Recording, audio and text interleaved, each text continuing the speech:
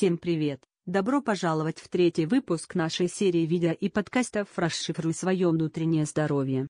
Сегодня мы обсудим влияние употребления алкоголя на здоровье кишечника. Мы предпочитаем выпивать по выходным стаканчик нашего любимого крепкого напитка, чтобы развлечься и избавиться от забот после целой недели напряженного рабочего графика.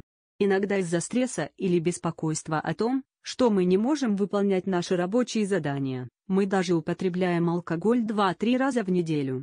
Мы слышали, что алкоголь вреден для нашей печени, но знаете ли вы, что чрезмерное употребление алкоголя может привести к проблемам с пищеварением?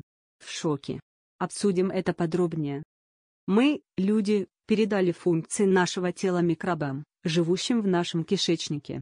Поскольку все мы реагируем на потребление алкоголя по-разному, и каждый человек имеет уникальный микробиом, это означает, что состав наших кишечных микробов играет определенную роль в переваривании алкоголя.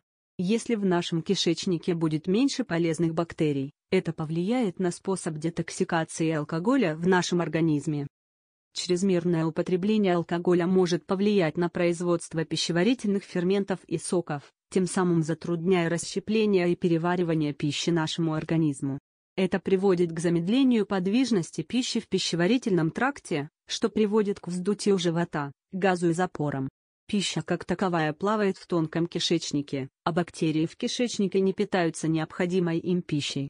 Это заставляет некоторые бактерии из толстого кишечника перемещаться в тонкий кишечник, питаясь застойной пищей вокруг тонкого кишечника, что приводит к избыточному бактериальному росту в тонком кишечнике и дисбактериозу кишечника.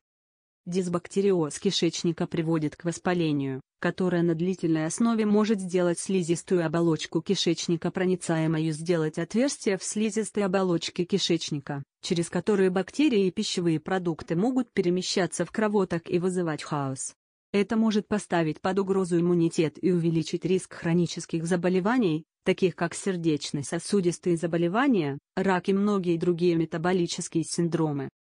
Кроме того, алкоголь содержит определенные химические вещества, которые могут раздражать пищевод и заставлять желудок вырабатывать больше желудочной кислоты, что приводит к изжоге.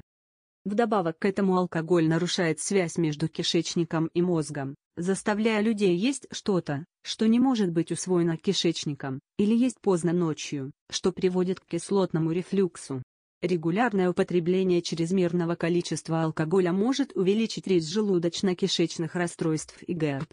Это может еще больше создать состояние дисбаланса кишечника. Отсюда цикл метаболического синдрома, затем кислотный рефлюкс, затем воспаление, затем дисбактериоз кишечника, затем повышенная кишечная проницаемость, а затем хронические заболевания. Это все на сегодня. В следующем выпуске мы обсудим, как потребление животных белков и жиров может повысить риск сердечно-сосудистых заболеваний. А до тех пор выход из системы – это здорово и безопасно.